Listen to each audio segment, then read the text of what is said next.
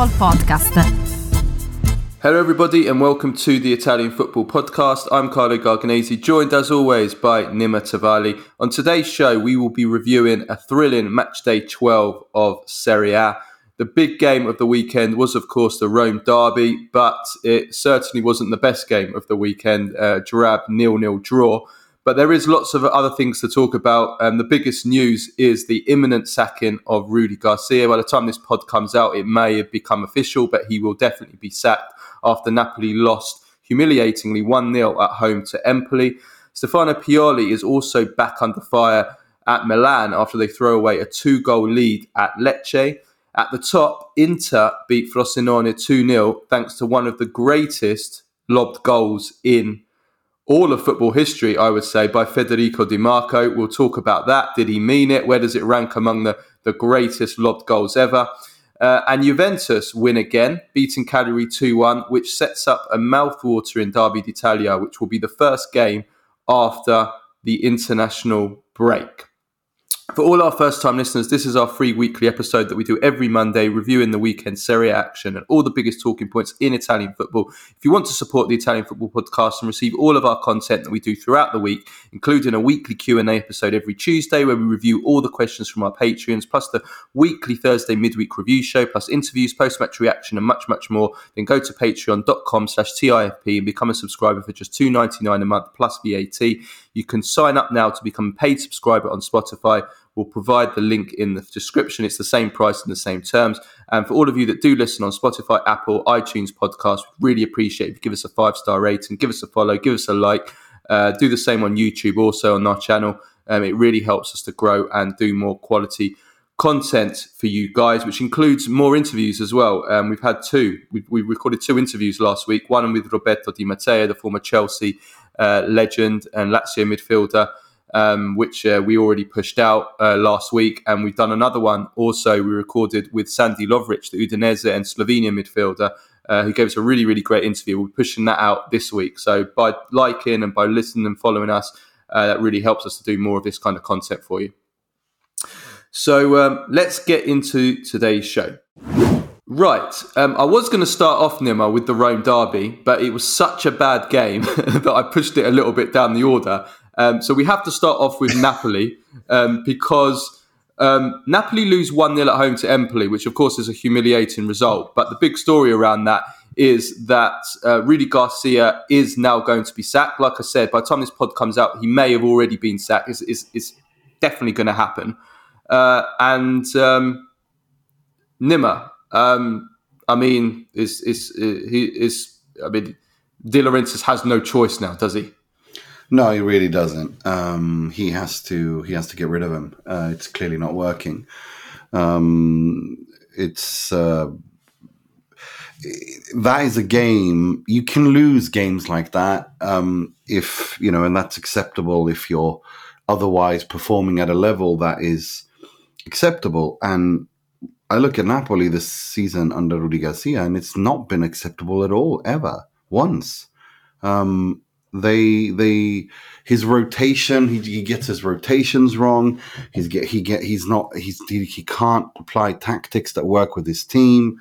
It doesn't seem like he's got a good relationship with the big players in the squad. And yeah, I mean, it's just you just got to get rid of him. He should never have been appointed in the first place. And yeah, it frustrates me because again, regardless of who they bring on, and that's another thing which we're going to get to. This is again a mess. Like I said on Thursday, and like I said since the beginning in our preview show, when I was dreading and fearing this is a mess entirely of Aurelio De Laurentiis' making. From how he handled the Giuntoli situation, to how he handled the Spalletti situation, to how he handled the replacement to Spalletti situation. This is a mess, all of Aurelio De Laurentiis' making. He built Napoli from nothing, literally nothing, to becoming champions of Italy, and he did so without once breaking financial rules.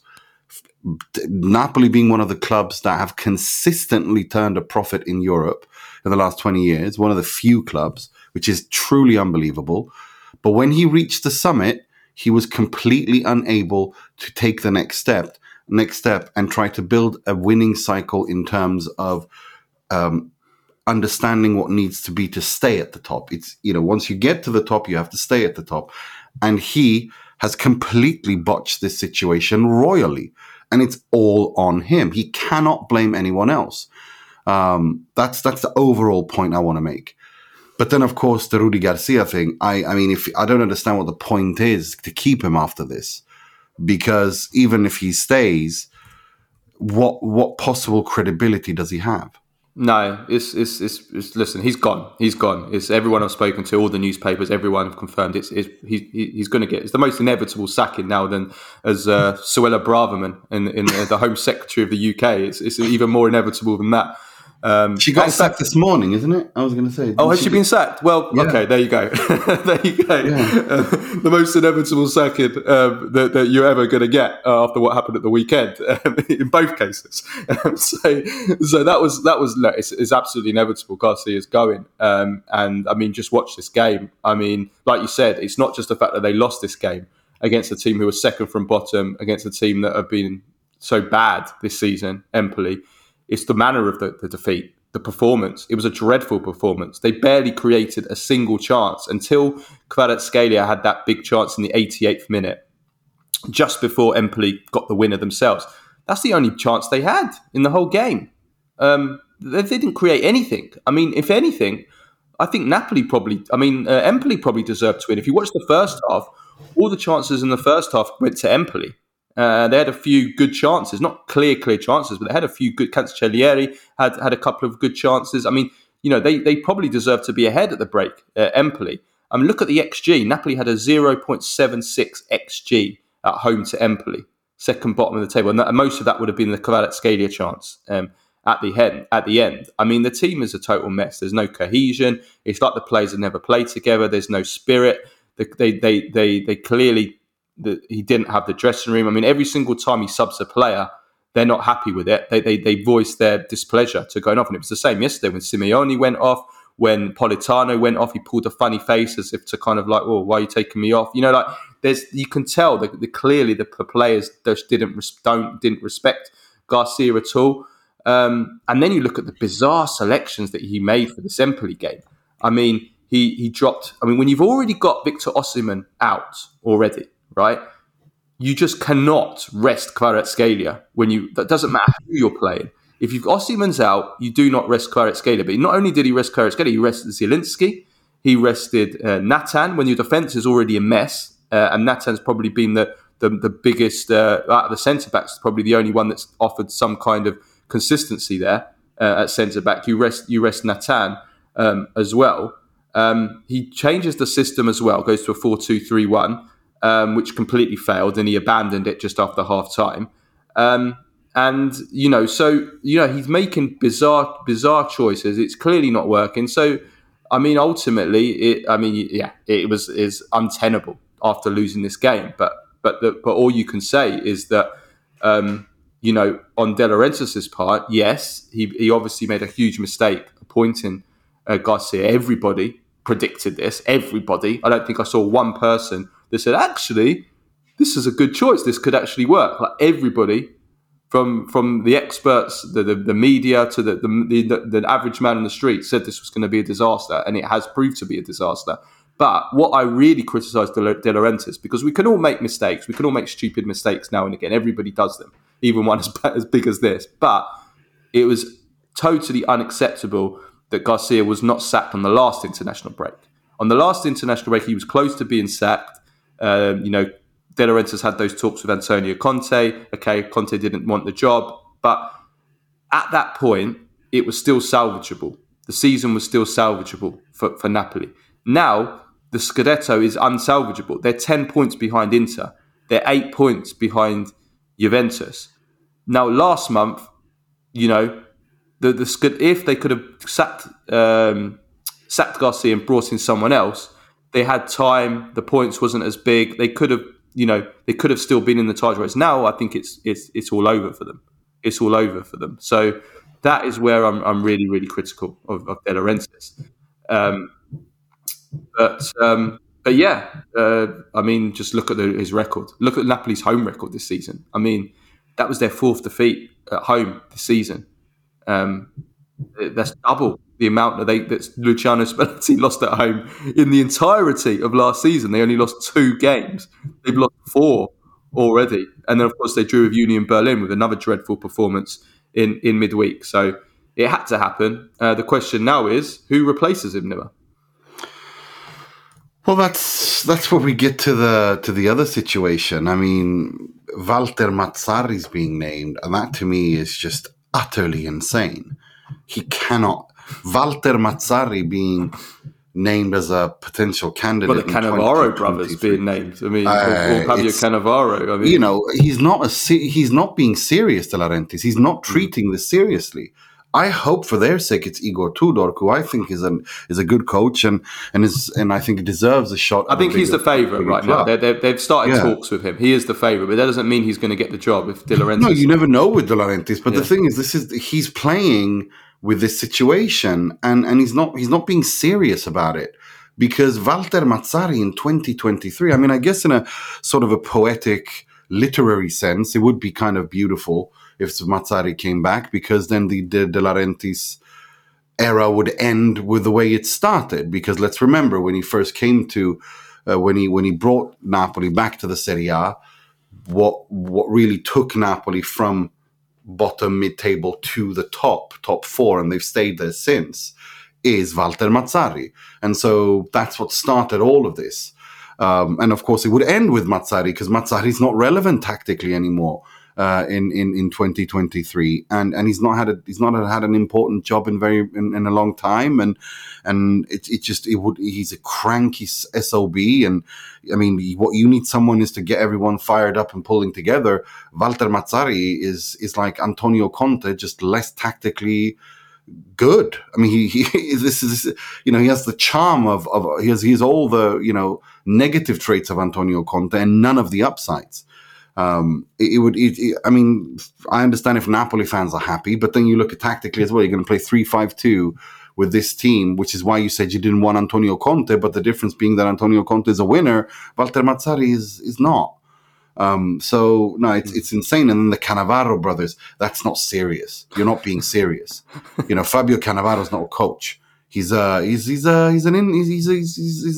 man of leisure now. He just walks around the earth, having fun, giving talks, as all these former FIFA World Cup winners do, who, and all these legends who aren't very good at, much else other than playing football. Well, he's coached in China and done well out there, but yeah, he's 50 years old. He's serious. 50 years old, and yeah, it's you can't be serious. It's not a serious option. The only one is Igor Tudor or Antonio Conte, and Antonio Conte seems to have not want to work with Aurelio De Laurentiis, which I think is a very wise decision by Antonio Conte. I don't think that would work at all. It would be brilliant if he came, because even if they do play a 3-4-3 or 3-5-2, Conte can make that work. But other than that, I think I think Igor Tudor would be a good choice. But I mean, he also likes to play with a back three. I mean, we'll see what happens. But no, I think Igor Tudor is what I would do. I think as a traghettatore, I would definitely get Tudor in, finish the season respectively, and if he does well, stay with him. And if he doesn't, then do a serious search.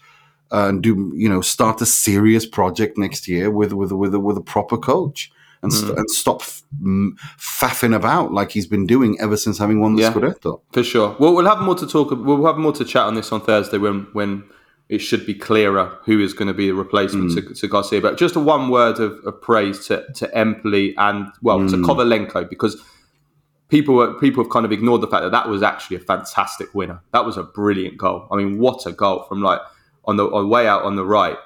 He hit that first time, top corner. I mean, that was a fantastic. It reminded me, I saw that our good friend Patrick Kendrick tweeted it, that it was very similar to Boulaye Dia, Salernitana. If you remember, when he scored the equalizer, when he ruined or postponed Napoli's Scudetto party. It was like, it's almost it's almost like it's from the same blade of grass, like it literally from that same point. It was a beautiful goal. And no, it really was a beautiful goal. You can't blame the Golorius for that goal. No, it was a fantastic goal. And again, Aurelio Andreazzoli, you got to give credit to him. I mean, that win is so important for them in the relegation battle. And I'm starting to think that they might even avoid the drop now. I mean, if they're going to play like that. It's a difficult one to call. It's a difficult one to call. But I'm sure we'll come to that. We'll come to the relegation race a little bit lower down when we talk about the rest of the games. But yeah, well done to Empoli. It was a deserved win, and it was a brilliant winner. Let's go to the Rome derby. Usually we would spend a lot of time talking about the Rome derby, but there really isn't much to talk about this game. It was a 0-0 draw. It was a terrible game. In terms of quality, there was barely any quality on show. A couple of really good moments from Luis Alberto in the first half, hitting the woodwork. Some nice moves from Spinazzola in the first half, but really not much. Not many chances in this game. I mean, look at the XG: 0.57 Lazio, 0.39 to Roma. I thought Roma started well, and I was thinking, Roma are really gonna take this to Lazio, and then they kind of fell away. Lazio kind of came into it, probably the better team for the rest of the first half. And then the second half, it was just nothing. Nothing happened in the second half. And I think once we got to around about the hour mark, I sent a message in a group chat that we were in. I said, look, this is ending 0-0. Neither side's going to want to lose this now. And that's basically what happened. And I think that this two things. First of all, I think this game probably sums up where Roma and Lazio are right now. Is two teams that are not really where they should be. Lazio especially. Lazio, a team that are not playing like a Sarri team. They're not, we're not seeing the kind of football that we usually expect from Sarri. The level of the team has definitely gone down compared to last season in Lazio. And as for Roma, it's a team that, we kind of associate with Mourinho in recent years, that they don't really have that style of play and those patterns of play. And they're relying more on the kind of individual class of a Dybala, of a Lukaku, which those two players couldn't really provide it in this game. No, they couldn't. I thought it was a very cagey affair. It was obvious both coaches were more focused on not conceding and losing and relying on individual brilliance than creating anything. I think stability, safety was key here. And I think Lazio in the first half, especially, I had some notes written down, and I was really impressed by how stable they were defensively. I think they neutralized Dybala and Roma completely in the first half, or throughout the game, but especially in the first half. I thought they were really, really good, and they were able to find some spaces through the sheer individual genius of Luis Alberto. I think overall, it just felt like one of those games that was never going to get unlocked unless somebody made something stupid or a moment of pure inspiration.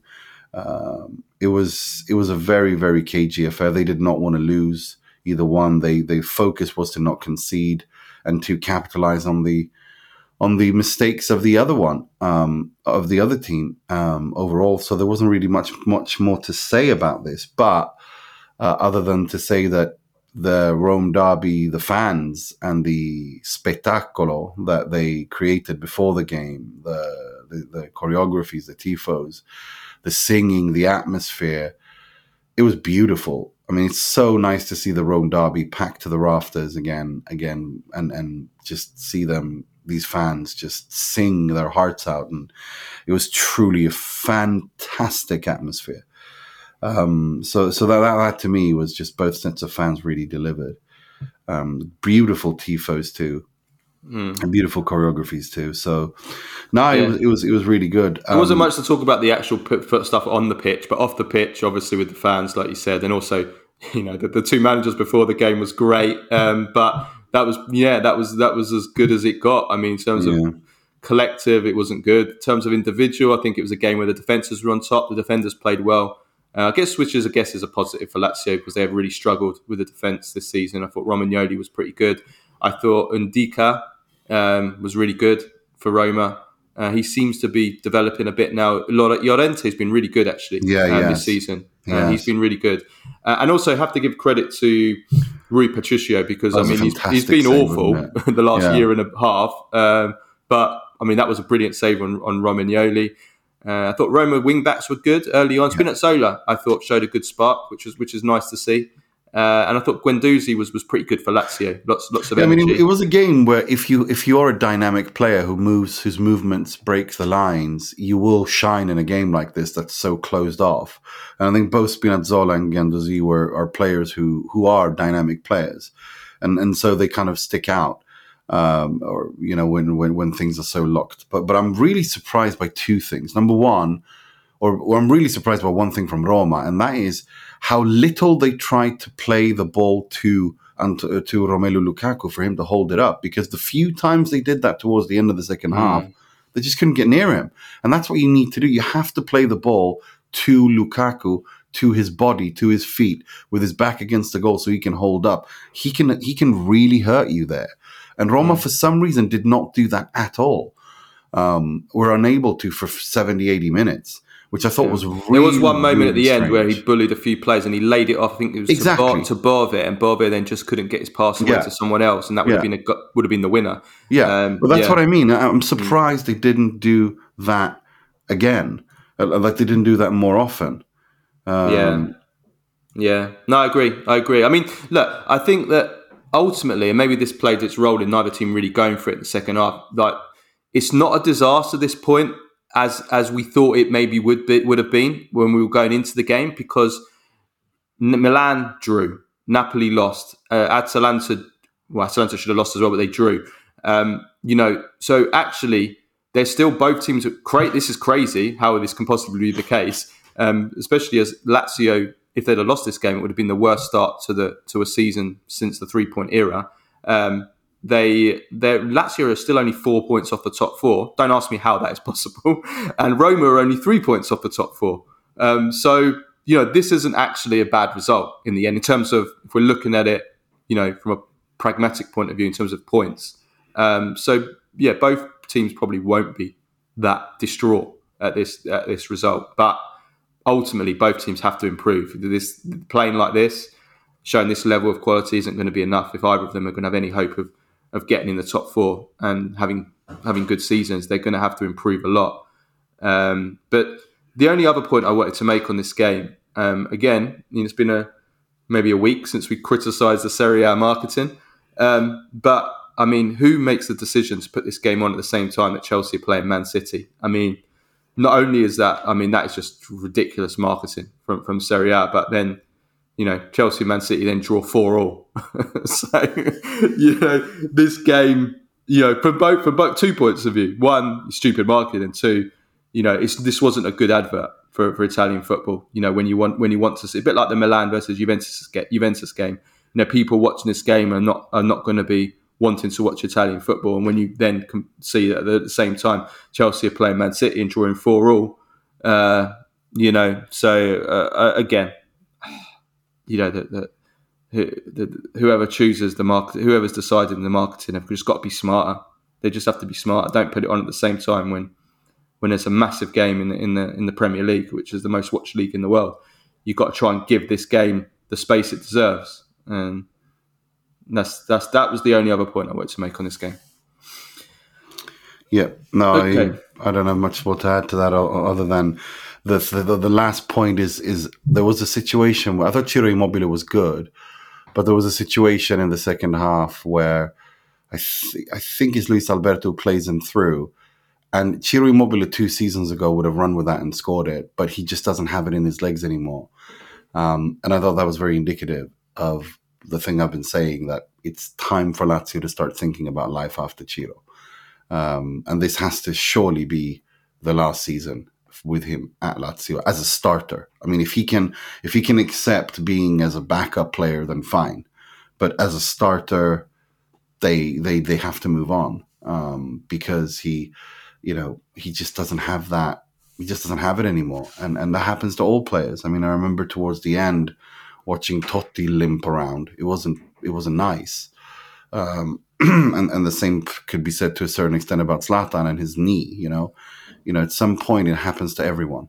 So but again, Luis Alberto is just. He's been Lazio's one ray of light this season. He's actually been ridiculous. He's been incredible this season.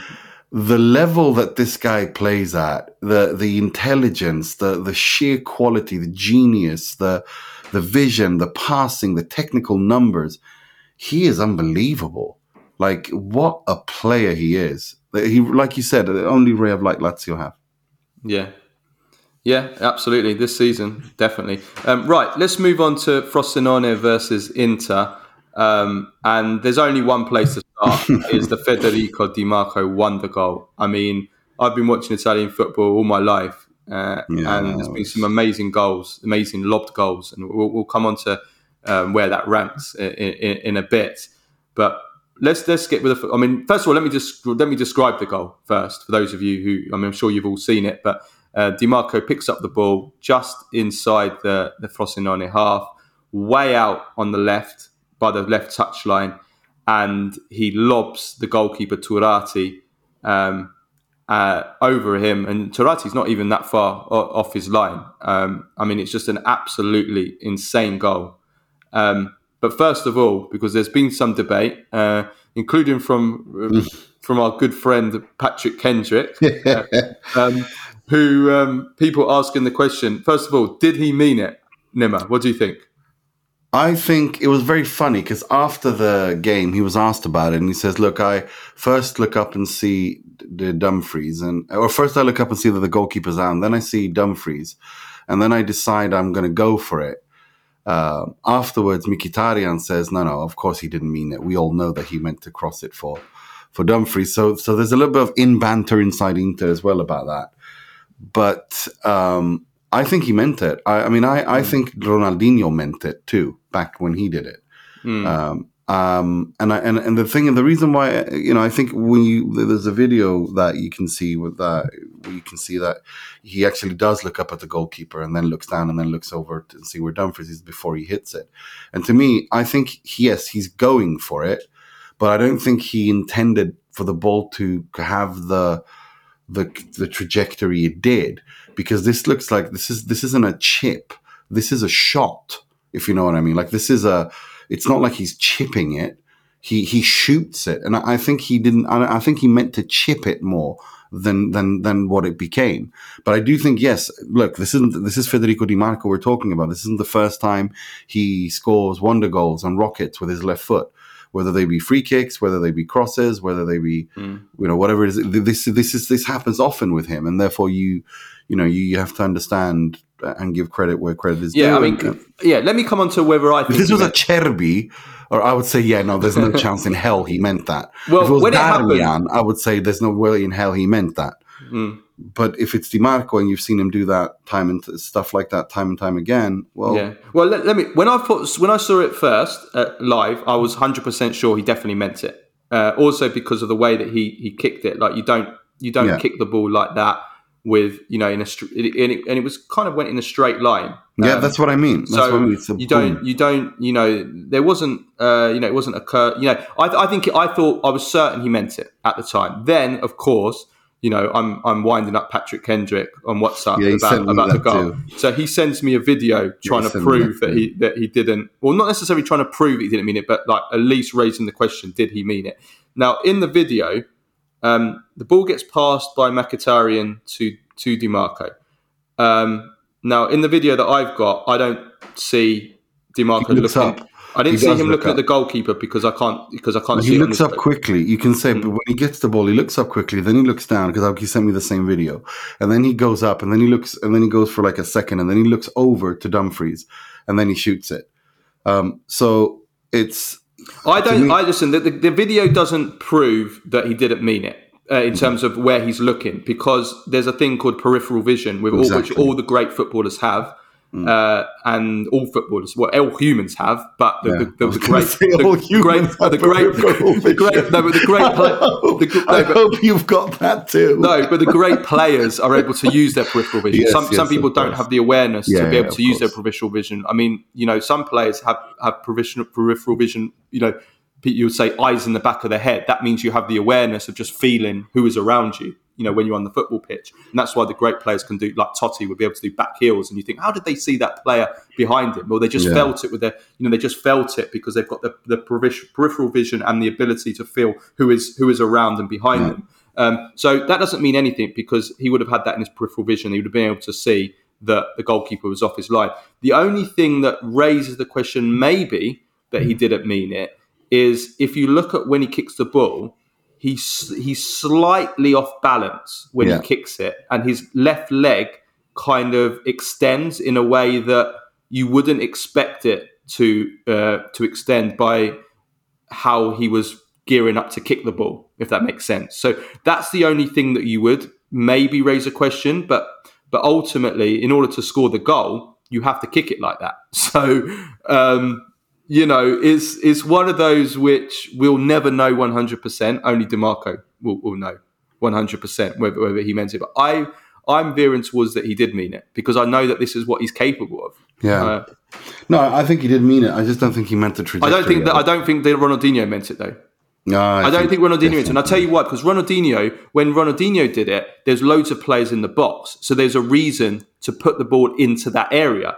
Whereas with Dimarco, he would that would have to be, for Dimarco to not mean to score that goal, that would have to be one of the worst overhit balls ever. And Dimarco doesn't do overhit crosses that badly very often. Thuram is miles away from it, and he would also, in order to pass it to Thuram, he'd have had to curl it to Thuram. He wouldn't have done a flat shot, a flat kick, which is what he did. So this would have had to have been a massive miss kick, because he's not curled this ball. He's hit it like with his instep, and he's hit it straight. To get the ball to Thuram, he would have had to curl that. He'd had to whip that round to get it to Thuram. So that's what makes me think that he did mean it, because you have to kick it this way straight for it to go in. So yeah, I think it's an amazing unbelievable goal. And let me just say one other thing, Nima.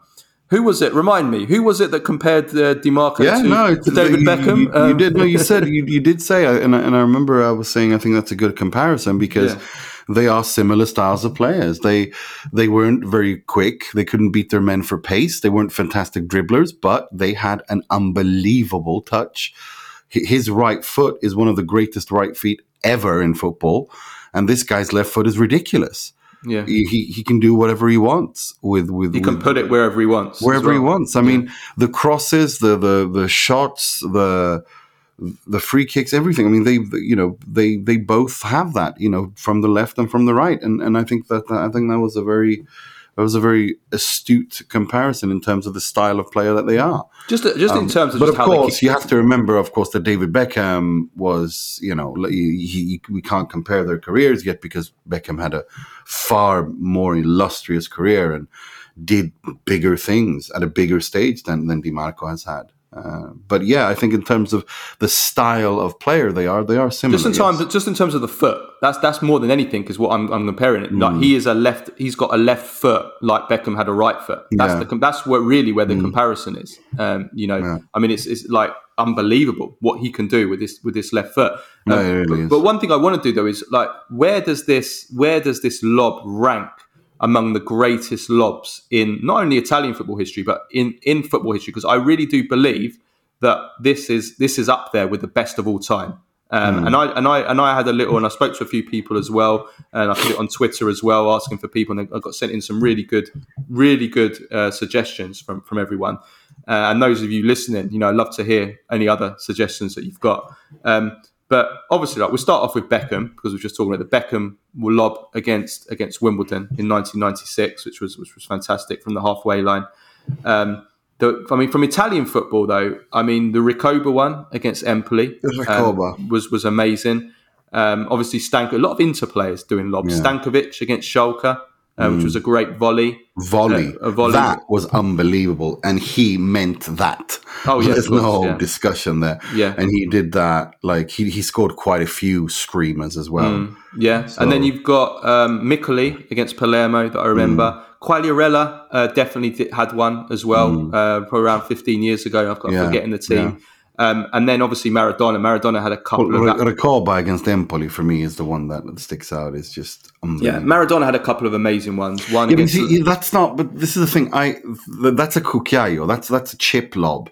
Like for me, you can't compare like Totti's against Inter at the. I'm not counting Totti. That is a chip. I mean, I think it depends how far out it is. It depends how Hadji in the '94 USA '94. That is more comparative to the Dimarco one. I think Poborski. In Euro '96, that's a chip. Do you know what I mean? Like the way that he lobs it over. So I think for me, the ones that I compare to is the Beckham one, the Hadji one, the Ronaldinho one, the Ronaldinho one against England. Yeah, the Ronaldinho one against England in 2002 World Cup. Which I think was a fluke personally, but yeah, we can't prove it 100%. Patrick Schick as well. Yeah, Schick against Scotland was a fantastic one. The two that really stand out for me, there's only two that I would say are on the same level as Dimarco's, and that is Naeem for Zaragoza against Arsenal in the Cup Winners' Cup final 1995. And this was the last minute of extra time with a score at 1-1 to win the Cup Winners' Cup, which was a big cup, which was a big European cup at the time, to beat Arsenal. So this was like, if you're talking about the most important and most, decisive lob ever, then it's Naeem. I mean, I think for the difficulty level, and I'll come on to Dimarco's difficulty level in a second, I think it's got to be Zlatan Ibrahimovic for Sweden. Yeah, but that to me is something else. That stands on its own, because that's not a lob. Who does a bicycle kick 35 yards? Well, it is. It's a bicycle kick lob. It's a bicycle kick lob, which is what makes it. I mean, for me, that's. I mean, I think that having sat back and thought about it, I think that's the greatest of all time, because the difficulty level is unbelievable. It's a bicycle kick lob from a ridiculous angle. I mean, it's just 35 meters out. I mean, it's just unbelievable. It's insane. Yes. But what makes Dimarco so special is the difficulty level. I mean, it's much easier to score a lob from, number one, from a central position, and number two, from a static position, which a lot of these lobs are, from more central positions. Even the Beckham one was slightly to the right, but it was from a central position, and it's from a static position. It's much easier to connect, especially if you've got control of the ball. When you're on the run, it's so much more difficult, just from the balance point of view and the connection point of view. And you've seen how you're kind of half lost balance anyway. But also, his is way out on the touchline. I mean, it's a ridiculous angle. I mean, it's like, in rugby terms, it's like trying to do a conversion from the centre or trying to do a conversion from the touchline. Well, you try and do a conversion from the touchline, the difficulty level is infinitely harder, which is why not so many get them from the touchline.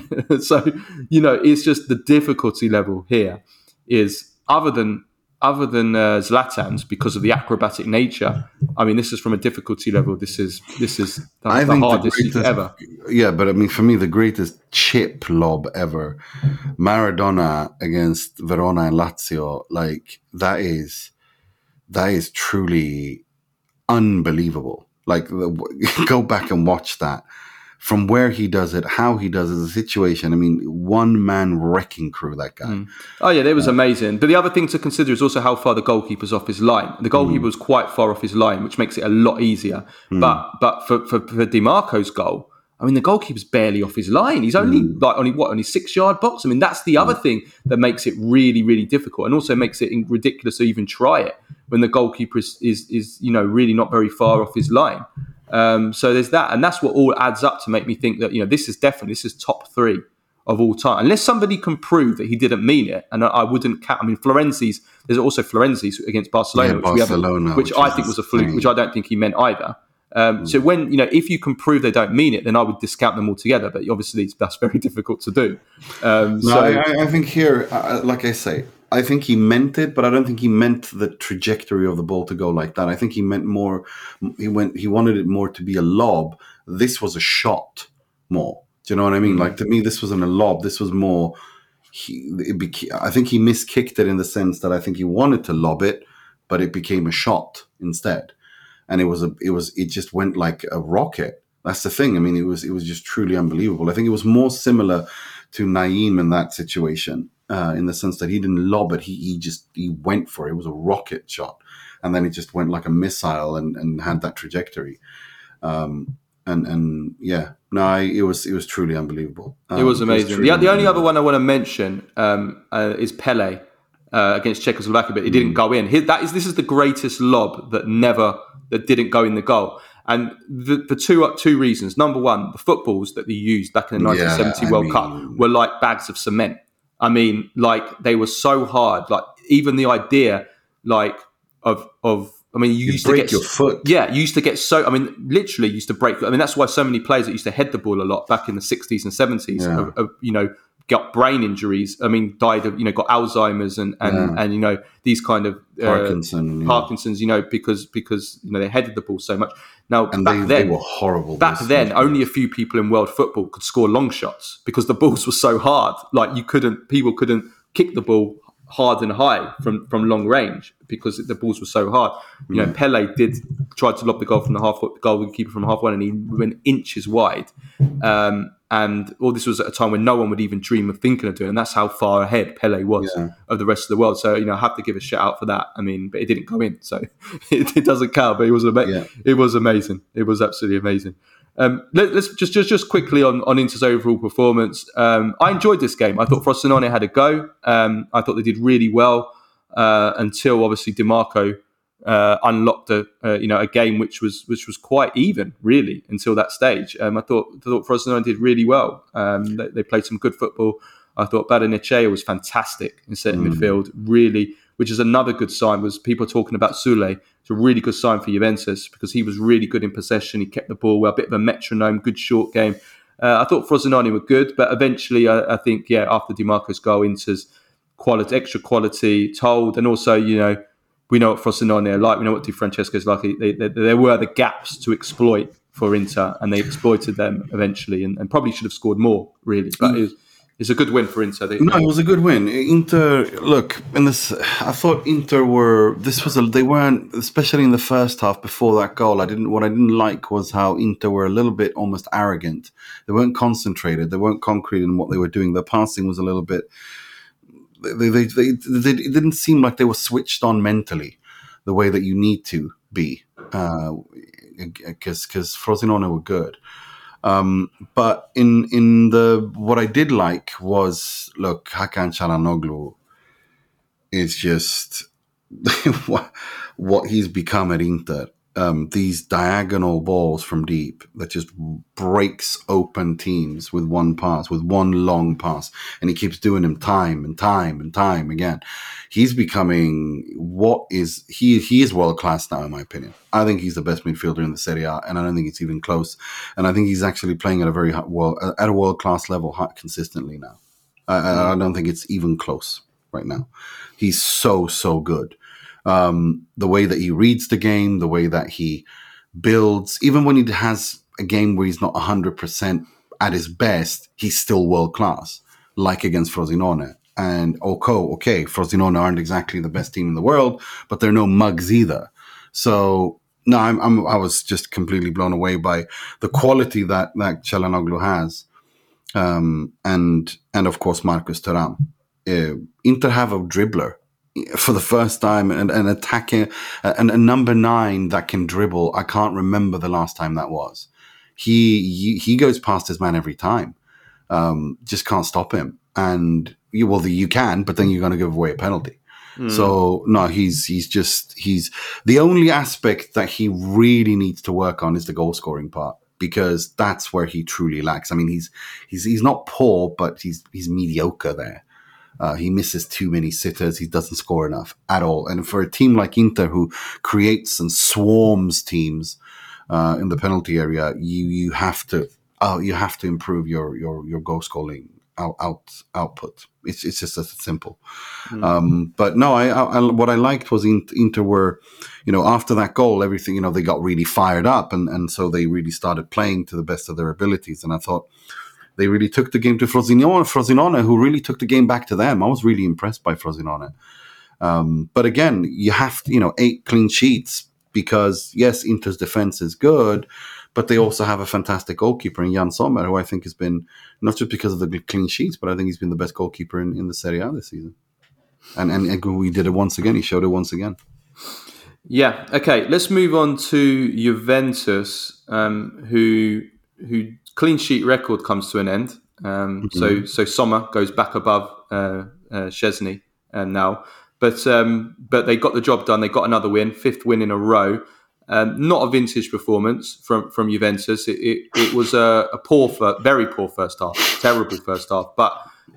They were better in the second half, and they did deserve to win. I think some people are exaggerating. If you actually look at the XG in this game, they had a 2.65 XG to 0.65. So in terms of chances created, that shows that Juventus definitely deserved to win this game. There's a lot of things that need to improve for sure. The passing, especially in the opposition half. I saw a stat somewhere, 60-something%, low 60s. It was 63 or 64% pass accuracy in the Cagliari half in this game, and less possession than Cagliari. I mean, these are all things that definitely need to improve if Juventus are ultimately going to challenge Inter, who are their next game, of course. And this win definitely tease that game up nicely, doesn't it? Because there's only 2 points between the two teams. So that's going to be 13, the first game after the break, and that is Inter's hell week, because that's the beginning of Inter's hell week. They play Juve away, Benfica away, Napoli away, all in 7 days. So you got to get the rotation right. But no, that's going to be quite the game. I mean, I can't remember the last time Inter and Juve were. It's too soon to say that they're locked in for a title race, but it's an early top of the league showdown, early part of the season, top of the league Serie A showdown. And I can't remember the last time Inter and Juve were in that position. It's been a decade at least where they were both within 2 points at the top of the table after match day 10. So it's it's becoming like the Serie A. It's returning to the Serie A that we all grew up with Juve, Inter, and Milan at the top. But to get back to this game, I thought Juve just did what they needed to do without much fuss. It wasn't, it's not beautiful, but they just got the job done. Bremer has been outstanding these last couple of games, and I think he's come into his own now, and he's becoming the pillar of that defense. And I think he's starting to show what a fantastic player he is and how important he is, and can be, not just for the goal but also defensively. He is a monster. It's going to be really interesting to see how he goes up against Marcus Thuram. That battle is going to be very, very interesting to follow. Yeah, no, it certainly is. It's going to be very, very... Yeah, Bremer has been fantastic. There was one incident in this game where Locatelli got outpaced by Sharuladov, and Bremer was about 10 yards behind both of them, and he just ate up the grass, as they say, and cleared it out. He was very, very impressive. This game also serves as a reminder of how dangerous Juventus are on set pieces. 2 more goals from set pieces. Bremer, like you said, brilliant header. He made that header look easy as well. It wasn't easy. It wasn't easy at all. That wasn't an easy header, and he made it look easy. And then Rugani with a hilarious goal, chested it onto the bar, come back off the bar and chested it in. Has there ever been a goal like that ever? Have you ever seen someone chest it onto the bar? Not at this high level. Yeah, not at this level. No, I've seen it in lower leagues. Yes, I have seen it in lower leagues.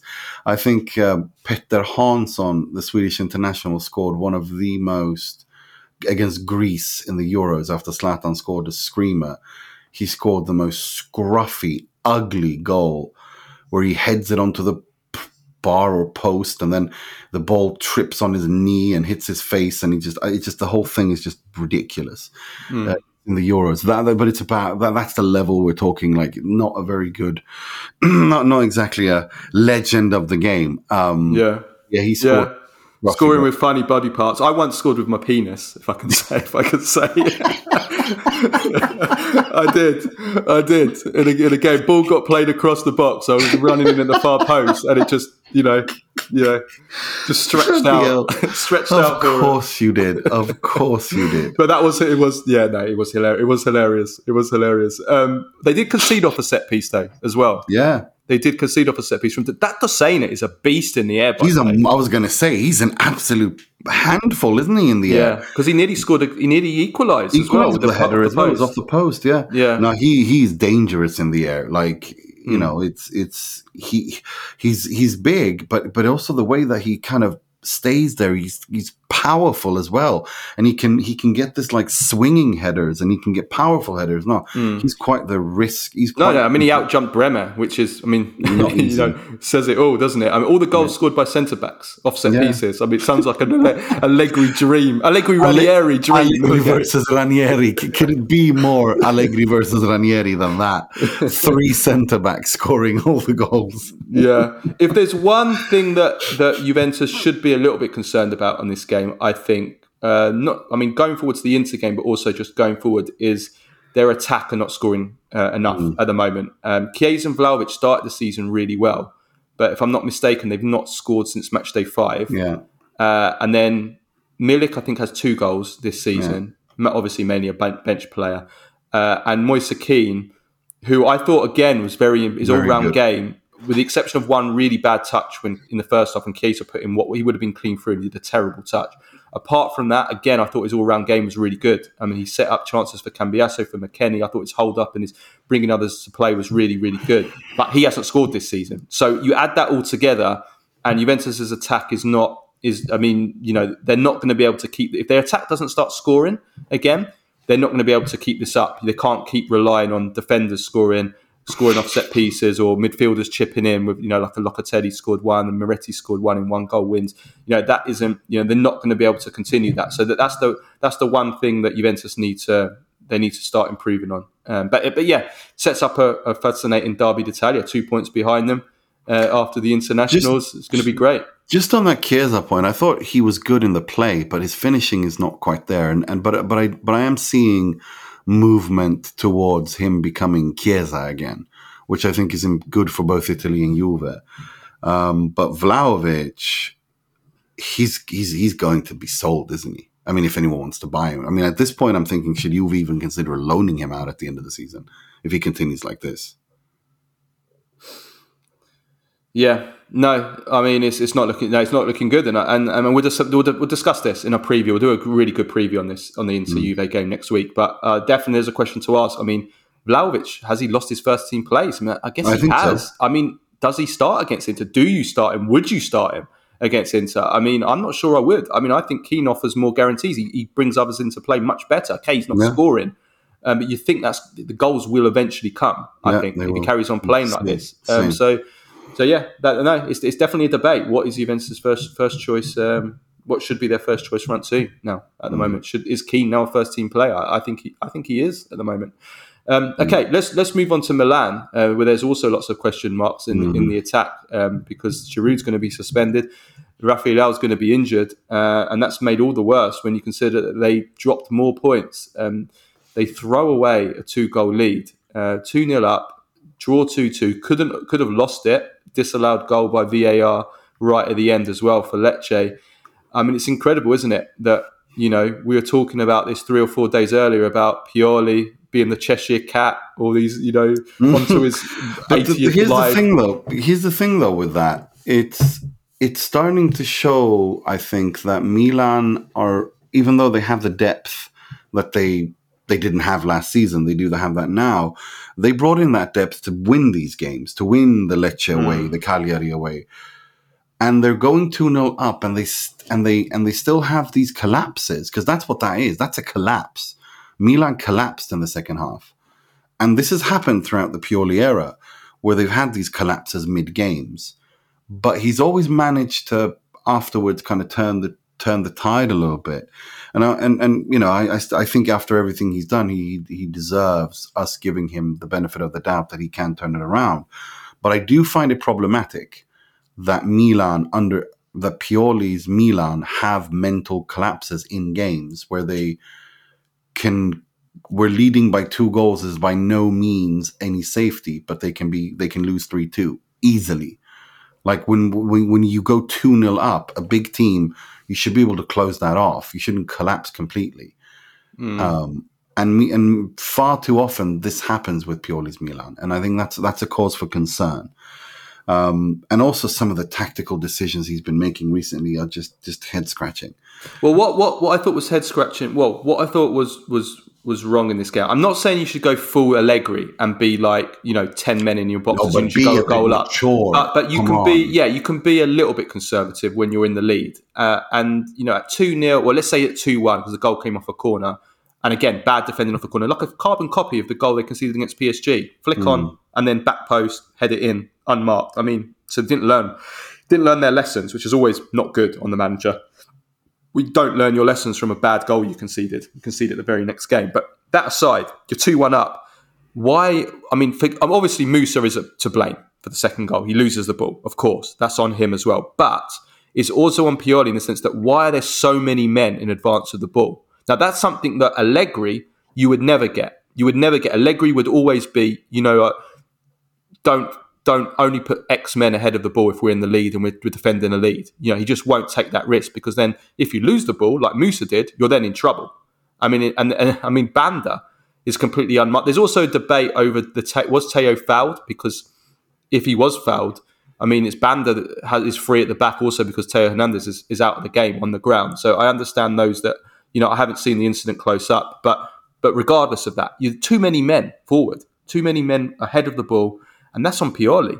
Pioli's got to have his team and say, you know what, we've just got to be a little bit more conservative here. No, I agree with that, and also his tactical choices in Yunus Musa as a right back in this game is just and why? There was no need to that. I'm pretty sure they had Florenzi. I mean, he brought on Florenzi. Why not play him where he's supposed to be playing? And it was lots of weird stuff like that. And which I didn't understand why he was doing that.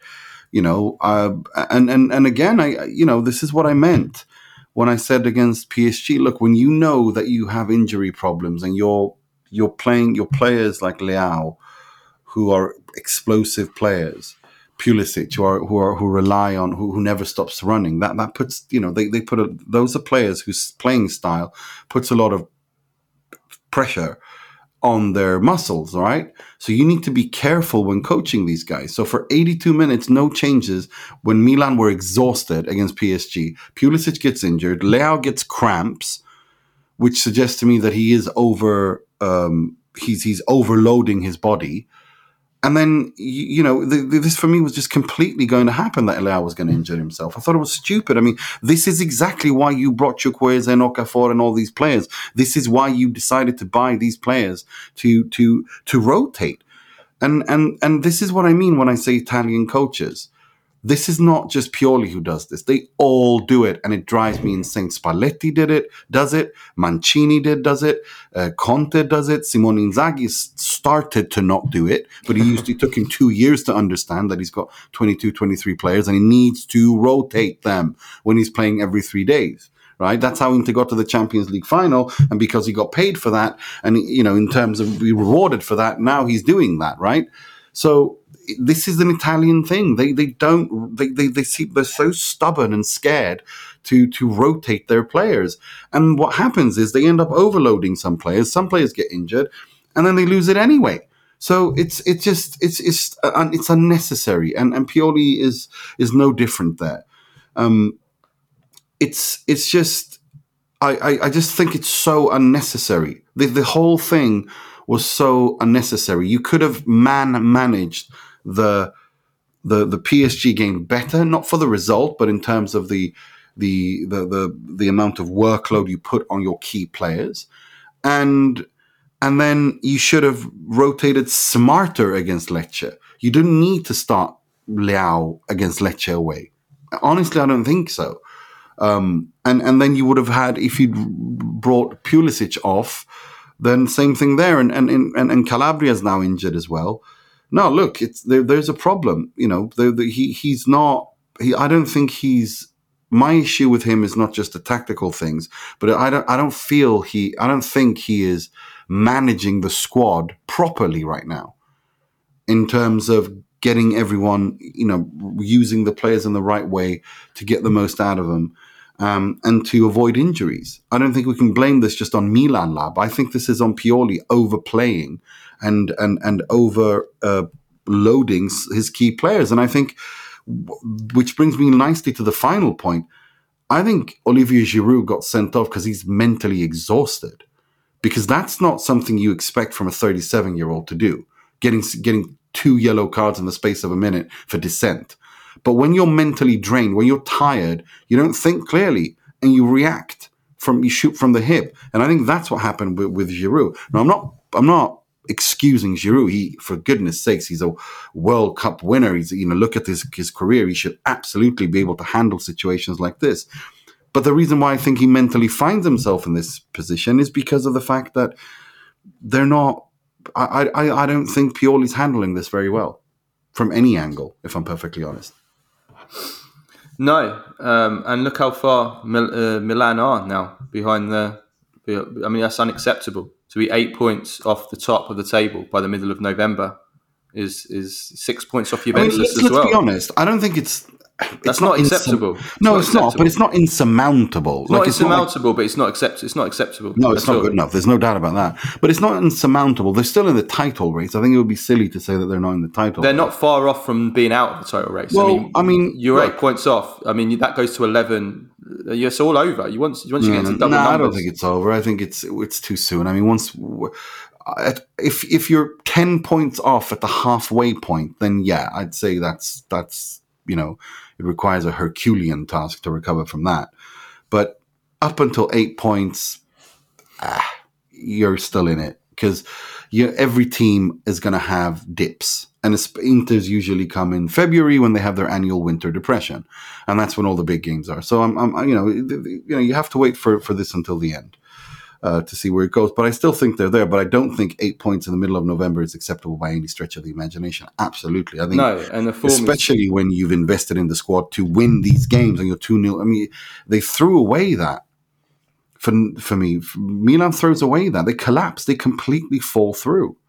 Yeah. And they're 2 points. They've got 2 points from their last 4 games in Serie A. And also, just like I said, remember, Giroud's going to be suspended. How long will Giroud be suspended for now? I mean, if it's dissent, it's at least 2 games, I'd say. Yeah, depends. If you insult the referee, depends what he said and what's in the report. That's what I'm saying. I mean, if the referee's so pissed off that he sent him off for insulting him, it depends on what he said. I expect at least 2 games. And then Leao's got a muscular injury, so he's going to miss, a few games. You'd think, maybe as well, potentially. And Juventus, Milan have got Fiorentina next, then they got Frosinone, then they got Atalanta away. I mean, they're not hard games, but the way that Milan are playing with those plays out. That's it. They've got 2 Champions League games in between there as well. I mean, against very good opposition. Yeah. So no, it's unnecessary. It's really. I'm just talking about the Scudetto race more. Yeah. They're missing. If they're going to be missing Giroud and Leao for the next few games, then they definitely will be out of the title race soon. If they slip up in those as well. Yes. Okay. Right. Before we leave, we got to talk about the disallowed VAR winner because there's been a lot of talk about that as well, hasn't it? Yeah. Lecce were furious, and look, we have to keep 2 things in our heads here. The referee's job is to apply the laws of the game as they are. Okay, that is a correct call. There's no doubt about that. Piccoli stomps on Thiao's foot just before he takes the ball and shoots it. Right. So if you do that, and the VAR catches it, and the referee missed it, because if the referee had seen it and said, no, I think that's a fair challenge, then it's not a clear and obvious error because that's his call, right? It's a mistake, but it's his call. But if he didn't see it, which I don't think he did, and then he goes and looks at it, he has to disallow the goal. He has no choice but to. Now, do I agree with that application of the law? I think it kind of ruins football a little bit. Because of the fact of how the game looked and all of that. And 20, 30 years ago, there's no way in hell that goal gets disallowed. But this is where we are. So you can't say that it's not an outrage. It's not a scandal. It is the correct application of the law. of the All game. the referees that have spoken after the game have all said it is the correct application of the law. So, I mean, when they're all unanimous saying it, I kind of, but I do. But no, I've got nothing to add. I agree. I think it's, some laws are stupid. They are. That's as simple as that. And I think, and my opinion, I feel like it's gone way too far in terms of any contact is a penalty, or is a foul. but this was a stomp. You see, the issue here is that it was a stomp on his foot. If he hadn't stamped on his foot, if it was like people compare the Dimarco Lookman thing from Atalanta. Yeah, but Lookman challenged Dimarco for the ball, who was daddling. That's a call.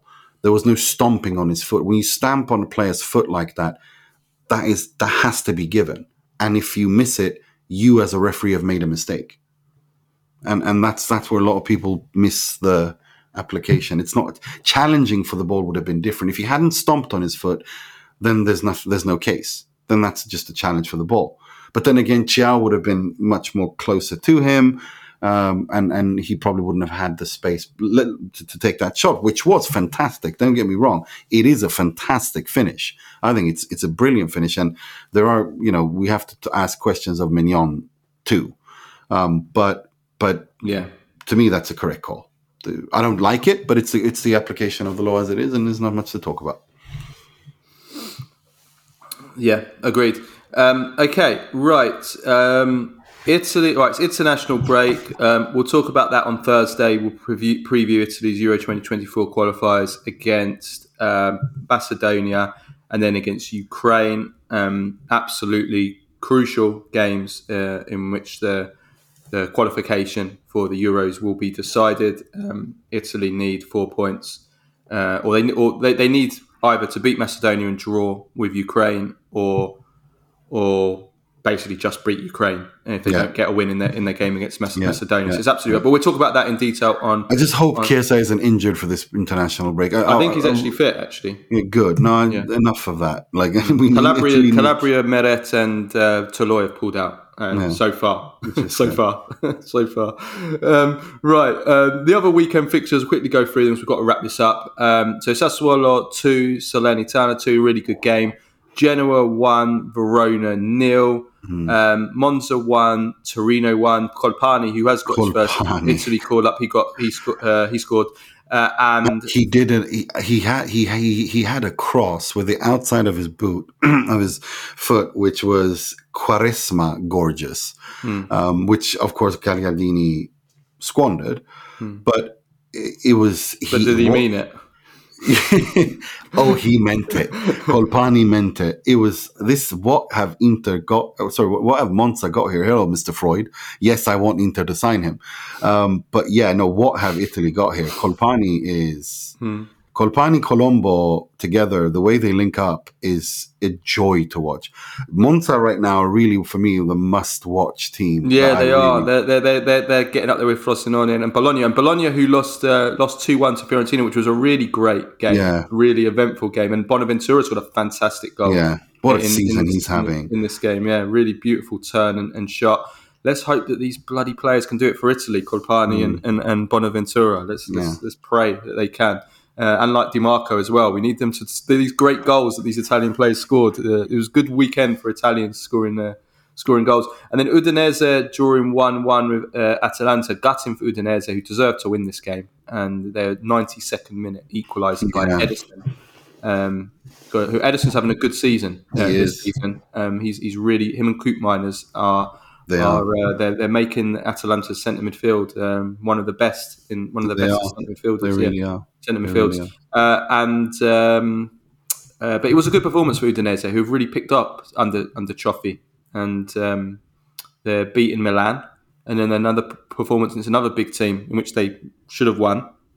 So you were talking there at the beginning, weren't you, about the relegation race? It's quite hard to call. It's actually quite difficult to call. We thought it'd be more straightforward than it has been. But I'm surprised. I'm just worried about Salernitana because of 5 points. They are yet to win a game, and that's they're 5 points off safety. Empoli, 10 Yeah. points. So, no, It is concerning. I mean, it's hard to call. I mean, Salernitana, there's Verona, a second from bottom. Cagliari are back in the relegation zone again now after that little run under. So I think those three. and I mean, Sassuolo as well, who are on 12 points now. I mean, dropping. Empoli are just about out the relegation zone. Even Lecce could be dragged back into it. I mean, Genoa too. There's a lot of teams. Udinese, of course, with their attack. There's 1, 2, 3, 4, 5, 6, even 7 teams maybe. So it's Nimmer's going to have a lot of fun watching these. Oh yes, if seven team relegation battle. Are you kidding me? The 7 ugly sisters. The 7 ugly sisters. Snow White and the 7 ugly sisters. I love it. No, I love that. Who had the ugly sister? No, it wasn't Snow White. Cinderella. You're getting your children's. I'm getting my fairy tales mixed up. Yeah. Yeah. Right. Let's finish off with Bad Joe and Prem Face of the Week. Right, Bad Joe. Obviously, there's only one person who can beat Federico Dimarco. I mean, this is a goal that will be go down in history. It will be replayed for years and decades to come. It will. And I thought it was so beautiful, his post as well on social media, on Instagram, where he basically said, look, I mean, you have to remember, like, we did a profile on him a year ago. He's from Milan. He is an Interista through and through. And he put out a post saying basically this goal came from, all the places he's gone through to come to Inter and to be able to score and play at the San Siro. It was very, very beautiful for him to see, that he's done that journey and the way that from Switzerland to, from playing with the kids to playing, playing in Swiss league to coming back and then, scoring against Inter for Parma, a screamer. When Parma beat Inter, and then of course going to Verona and then coming to Inter and then becoming what he's become. So no, it's a beautiful story, and I think it's good for football to have these stories. I think it's good for Italian football to have these stories. My opinion. I think it's really important for all teams in Italy to have a bandiera or a character who is from the city that the club is from. That can connect with the fans. I think that's incredibly important. Yeah, no, for sure. And that's one thing actually Juventus Inter. There's a lot of Italians for both the teams now. So that makes it a real derby d'Italia. Yeah, it really is. For the first time in a long time, we have Italian stars in both of these teams, and they're important too. So no, he is the badge of the week. That's a crazy goal. Yeah. Prem Face of the Week. I have one. I know what it is, and it's painful. Yeah, it was really. It's one of those. Painful. Yeah, it's one of those interviews where it's really cringeworthy. I cringe. It's so like you bad. cringe yourself, watching it. It was Talk Sport, as always, obviously. Of course. Interviewing Evan Ferguson, the Ireland international striker at Brighton, who I think is a really, really big talent. I think he's got a really big career ahead of him. And he plays for Ireland, but for some reason, among Prem faces for like the last year or two, like there's this obsession. Oh, he's going to play for England. He's going to play for England. But I mean, he's played for Ireland. Like I don't know how many times he's played for Ireland now. And I mean, he's ineligible to play for England for starters. But the TalkSport report goes, well, and now we have the big question that everybody's asking is, is there still a chance? Can you still play for England over Ireland? And he has played 8 games and scored 3 times for Ireland. Like, this is so embarrassing. Yeah, I know. He has played. Did you see his answer? Did you see his response? No, I didn't get so far. I died so much inside. I had to. Well, they basically the guy goes to him. He says, "No, I play for Ireland," and he like talks about, well, may I ask why? Oh my god! And Evan Ferguson's just kind of like smiling, like, well, I'm Irish. That would help. Oh, Jesus. It was brilliant. Oh my god. There is that. Oh, no. There is that. I'm Irish. I'm Irish. I mean, I'm Irish. God. Pretty simple so reason. Embarrassing. It was so cringeworthy. It really was. It really is one of the worst interviews I think I've seen in my life. It was just. I think it speaks so much to his character that he did not just stand up and walk. Yeah. because it was so. Yeah. He's born in Ireland. Like it's like he's Irish. Why are we even talking about? And he's only eligible as well. I mean, that's and quite his father is Irish footballer Barry Ferguson. I mean, it's again, he is Irish. Okay, his mother is English, fair enough, and he grew up. I get, supporting Man United, but people support. Well, most Irish people do support Man United or Liverpool. I mean, have you ever met an Irish person who doesn't support Man United or Liverpool? Doesn't exist. Right. Okay. Let's leave it at that. We'll be back on so Tuesday for the Q&A. Yeah. Then we have Wednesdays. The interview. We have an with interview with Sandy Lovic. We'll probably push out on Wednesday, and then Thursday. We'll have we'll preview the Italy Euros and also talk about Garcia and stuff. So Garcia's replacement at Napoli and a few other little bits and pieces that I'm sure will come up. So lots to talk about. Lots for you this week. Have a good week, and we'll see you next time. Ciao, ciao.